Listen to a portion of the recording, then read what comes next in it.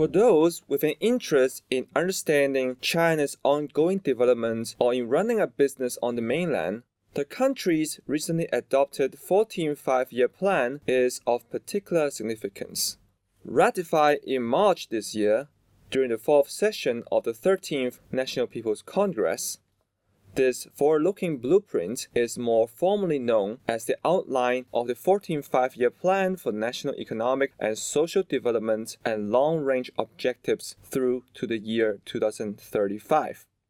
One of the defining characteristics of this particular five-year plan is that, exceeding its typical scope, it actually derails longer-term objectives that may take up to 15 years to come to fruition.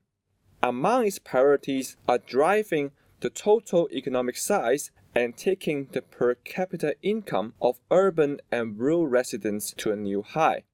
While there are comparatively few concrete policy commitments directly relating to the 2035 objectives, the plan does outline a clear direction of travel. With regard to the key aims of the core 14th Five-Year Plan period, this is the first time the Chinese government has not specified an annual GDP growth target. Justifying this, the National Development and Reform Commission said this was a deliberate move, which would ensure the focus was on high-quality development, alongside continuing moves to drive economic growth and effectively tackle any emerging uncertainties.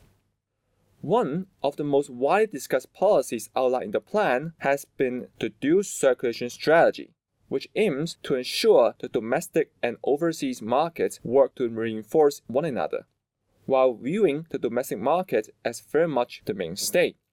In order to do this, the market looks to deepen supply-side structural reform, expand domestic demand, initiate further reform, and broaden the overall opening up process. For Hong Kong companies, three sections of the 14th Five-Year Plan have a particular relevance. Firstly, research priorities and industrial policies. Secondly, transportation, logistics, and regional development. And finally, the wider opening up of the business environment. With regard to research priorities and industrial policies, the plan will see R&D investment rise by 7% on an annual basis, while the proportion of basic research covered by such investment will be in excess of 8%. This will ensure the maintenance of a dual emphasis on basic research and technology application. At the same time, enhanced support will be provided to any companies engaged in R&D related to next-generation information technology, biotechnology, new energy, or environmentally friendly technology. On the transportation, logistics, and regional development front, there is to be a new emphasis on establishing modern transportation and logistics systems. This will include a number of key upgrades, most notably developing one-hour commuting zones and upgrading existing cold chain logistics facilities. Furthermore, in a bid to open up and improve the overall business environment, the plan includes measures aimed at promoting the greater delegation of power, streamlining administrative procedures, and enhancing government services.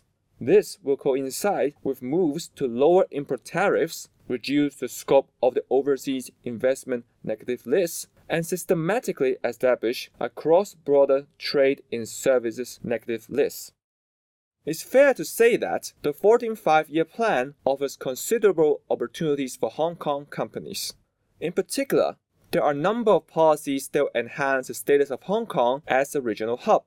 These include continuing to refine its reputation as one of the world's leading centers for international finance, shipping, and trade, as well as a key international aviation hub.